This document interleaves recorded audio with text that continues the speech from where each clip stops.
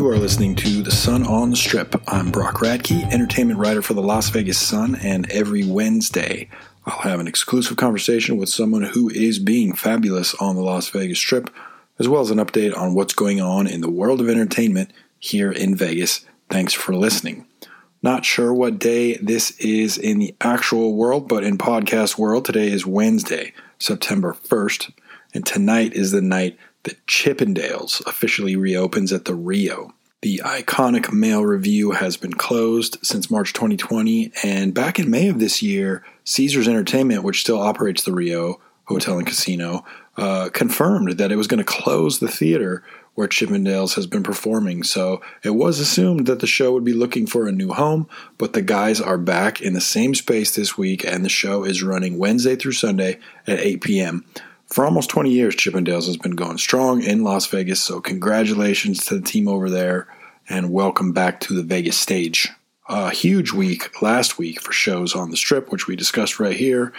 Last time around, Magic Mike Live reopened after a long break at its new home at the Sahara. Illuminate made its debut at the Strat, and maybe the biggest of all, Cirque du Soleil's The Beatles Love reopened at the Mirage Thursday night. I went to that show, and it was a joyful experience. The audience just adores that show and always has, and people were so happy to be back in that great theater in the round setup again, enjoying the performance and that great music that everybody knows and loves. Obviously, the performers were excited too. Carlos Santana also returned to his residency at the House of Blues last week and continues to play at Mandalay Bay through the upcoming Labor Day weekend. And speaking of headlining musical residencies, Donny Osmond is back on the Strip this week. He opened his solo show at Harrah's on Tuesday night, the 31st, and will be at Harrah's showroom practically all month long and into October and November. I'm going to be speaking with Donny very soon, and we'll bring you that conversation right here on the Sun on the Strip, so stay tuned. There's a ton of huge concerts and entertainment events hitting the Strip for the holiday weekend, of course, one of which is the first event at Zappos Theater at Planet Hollywood in over a year. A two-show set by One Republic. If you want to stay on top of all these big happenings, you need to check out my Friday column, Best Bets, at LasVegasSun.com. You should also be reading Las Vegas Weekly magazine. Just pick one up. They're free all over town. Or read online at LasVegasWeekly.com. In last week's issue, I wrote about all the pool parties and nightclub events that are going to be happening over the holiday weekend. So check that out if you're making big party plans. Some big restaurant news, too. Casa Playa is going to open at Encore this month. I recently got the chance to speak with Chef Sarah Thompson for a feature I wrote in Las Vegas Weekly, and I'm really excited about this opening, partly because she is so awesome, but also because this is the same restaurant space that opened as Elio last year. That was also kind of an elevated Mexican dining destination, actually the first Mexican restaurant ever at Wynn, but the pandemic kind of knocked it out before it ever had a chance. The partners behind that project went their separate ways, but Wynn stuck to a similar concept, kept the chef in Las Vegas, and now it's going to be a different style with Casa Playa, and I can't wait to check it out. And speaking of Wynn, one of my favorite comedians is back there at Encore Theater for 3 shows this weekend. It's Joe Coy. Whenever he's in town, it's a big deal because he used to live in Las Vegas. He kind of grew up here. He started doing stand-up here, and he also has a lot of family that still lives here. So no matter where he performs in Vegas, a lot of locals turn out. Joe played his first shows back in Vegas in the middle of August, and he's back for more during Labor Day weekend, and he's going to bring you up to speed on everything he was working on over the pandemic. He has a new book out. He has a huge movie coming out next year. The guy's been all over it. And you get to hear him right now on the Sun on the Strip. Quick warning, some naughty words are on the way, but it's no big deal. I should also give you a yawn warning. One of us was a little sleepy during this chat. Please enjoy my conversation from earlier this week with the hilarious Joe Coy. You did your first shows back at Wynn in the middle of this month in August, right? What was that like to be back on stage on the Strip after so many months away? I know, right? I remember when the pandemic hit and I just took, my son and my family and we rode our bikes down the Strip because it was wide open and everyone, right? Yeah, man, I got it all on videotape and I was just like, I'm from Vegas, and I was just like, never in a million years I thought this would ever happen. it was sad to see, like, you know, just those staple hotels, those big casinos that were just such a driving force in our community, you know, that brought so much money to so many people, and you know, seeing the Mirage shut down was just like, I remember just looking at it, because I had a job. I used to work there when I was doing stand-up. I was working in dolphin habitat, you know, doing tour guide stuff, and I'm just like, and here it is closed, you know, the volcano off, no one on the Strip. And I was just like, is this really happening? So it meant a lot for me to come back home and perform in a casino again. Cause, I didn't like seeing that, especially cause I'm from Vegas. Yeah. I mean, anybody who's spent time in Vegas like you have would have the same reaction. I definitely had that same reaction too. I couldn't do the bike thing for sure. I couldn't even drive up and down the Strip really and see everything blocked off, because it was like, ugh, I don't want this. Yeah, it made me sad. Yeah, it wasn't cool. I was just like, oh my God. And then just seeing all the other little hotels that, you know, they're not Bellagio, they're not the Mirage, but, you know, it's, to see them close, you're just like, wait a minute, what is going on? This sucks. But I'm glad everything's back to normal. Not only normal, but gosh, I was on the Strip and it was packed, like bumper to bumper, the cars. I'm like, all right, let's go. Let's get the economy back up and running. You know, let's get these people back to work, because I never want to not have work ever again, man. That's just not. It did not settle with me, man. Well, you didn't just come back to Vegas. You came back at Wynn, and you've played a lot of different venues around town through the years. How does it feel to be like, well, you're a regular at Wynn now? Yeah, man, it's so special because, like I said, I was a tour guide, you know, at the Mirage, and you know, the Wynn is, you know, well, Steve, you know, he changed Vegas. You know what I'm saying? Like, especially when I was living there, and here I am now playing at the Wynn Hotel. So it's kind of like a really cool bookend for me. I mean, it's pretty cool to say that I started here and now I'm here. Mm-hmm.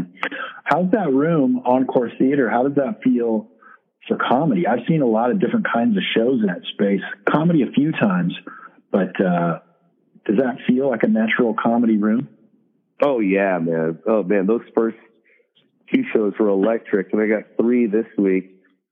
You know, it's going to be amazing. I mean, the anticipation of comedy alone is nuts, you know, and people are ready to laugh, you know. They've been holding on to their laughs for about 2 years now. You know what I mean? They just want to escape and laugh, so it's been great. And these shows, man, I mean, they were sold out months ago. Like, it's nuts. It's like I'm coming into a hot room right when I get on stage. Now, I know that different comedians did a lot of different things to get through the pandemic. What was your strategy? Were you staying busy? Were you taking time off to relax? How did you maintain sanity when you couldn't do what you do and get on stage? I was just being more creative with my son, and it was such an element that I never thought I'd do. You know, I just creatively, you know, I would do stuff with my son, but like during the pandemic, I was like literally like brainstorming ideas with my son and writing down stuff, and we were shooting stuff together. It was just like, I was sad that I wasn't on the road, but I was extremely happy because it was a year and a half that I spent with my son that, I mean, I haven't done that his whole life, man. Like, you know, I'm a road guy, and it's like, this was that first time where I was like, holy shit, I'm here on a Thursday? I'm usually on a plane on a Thursday, you know, and I'm here Thursday, Friday, Saturday. Okay. And I loved it. And I'm glad I was in a position to where I could do something like that. But man, thank God that I was able to do it. It was fun. He grew in front of me, man. When the pandemic started, he was like, the top of his head came to my nose, and now he's like, he's taller than me now. And I got to see that happen. It's crazy. It'd be like Saturday, and then Sunday I'm like, oh, fuck, you grew? Who the fuck is this guy? Who's this man? He's got a beard now?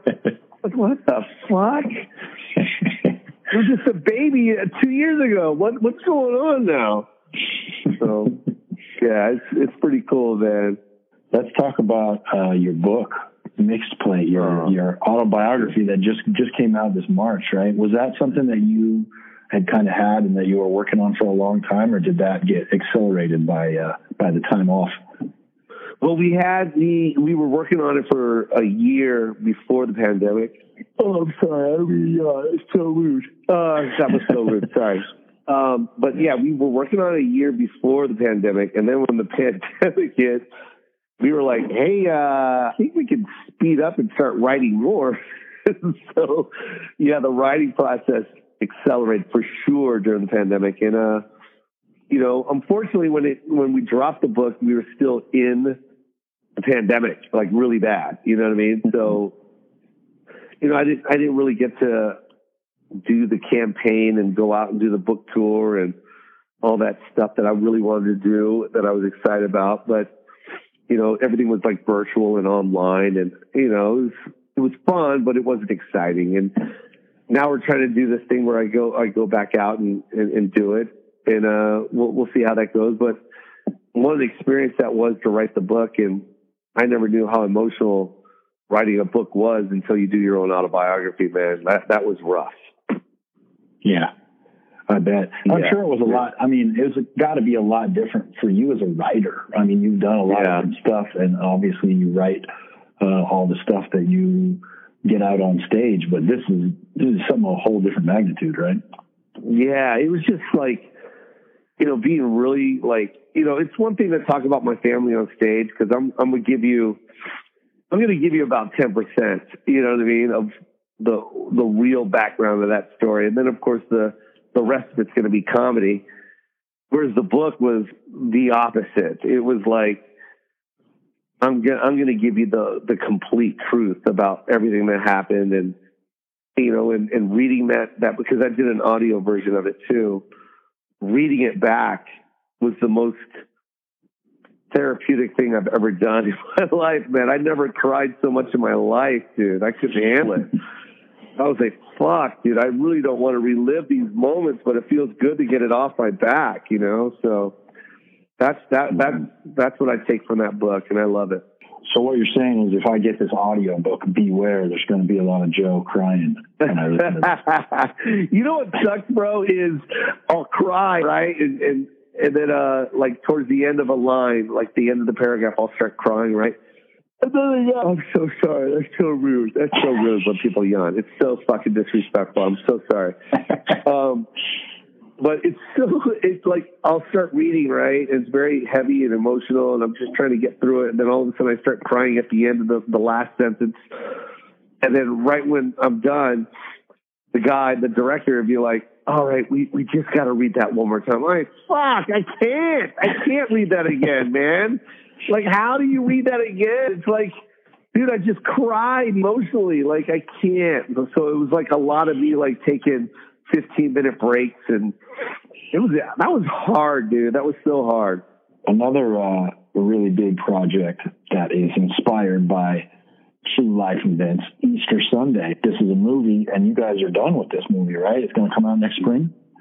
Yeah, April 2022, and Steven Spielberg paid for the whole thing, man. And it's just incredible that my movie's going to say Universal and Amblin on it. It's like, how crazy is that? It's going to say, oh, let's not forget Ryback as well. Ryback was an executive producer on this production. So it's like, I mean, I really got the dream team behind this movie, and I'm literally living my dream right now to be able to have a Hollywood studio produce a movie about Filipinos and it also be a comedy.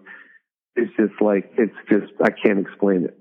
But you guys were doing production on this kind of in different times. Was it already going and then pandemic slowed things down, or how did that work? Yes, I got the deal before the pandemic, and then the pandemic hit and all hell broke loose. It was just like, I thought I was going to lose the movie. I thought they were going to stop, and God bless Amblin, because 6 months into the pandemic, they kept calling us and like, hey, we're looking for spots. When we find a place that opens up, we're still shooting it. So they were always positive, and then next thing you know, Canada opened up first, and we went right there and shot it. We went there right away. It was hard, though. Don't get me wrong. It was hard. We were quarantined. I mean, we were bubbled. I mean, when you land, we had to quarantine for 14 days, and it was rough, man. It was really rough. It was, in between takes, we had to isolate and wear masks. It was a lot of things that, we had to deal with, but we made it happen. Is this kind of like the book? Is there going to be a lot of, emotional stuff in this movie, or does it not draw directly from your own experiences in the same way? Oh yeah. It's based on, it's loosely based on, my stand-up, but it's all the experiences, are mine. You know what I mean? All the dialogue, the banter between the uncles and the aunties and my mom those are all from me. So it's a lot of me in this movie, and I'm so excited.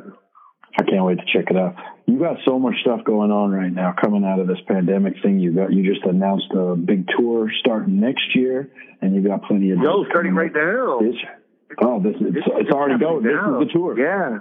We're going huge. I mean, next week is, I'm on the road for 6 days, and it's like, holy shit, let's go. You know what I mean? I'm ready. I had a 15-month, break. I think I'm good on the breaks right now. I'm good. So let's go. My son has a beard and a mustache now. We're good. He's a man now. So let's go. It's time to go. Your job at home is done. You have a beard. Yeah. It's over with. Yeah. I got a man living with me now, so let's go.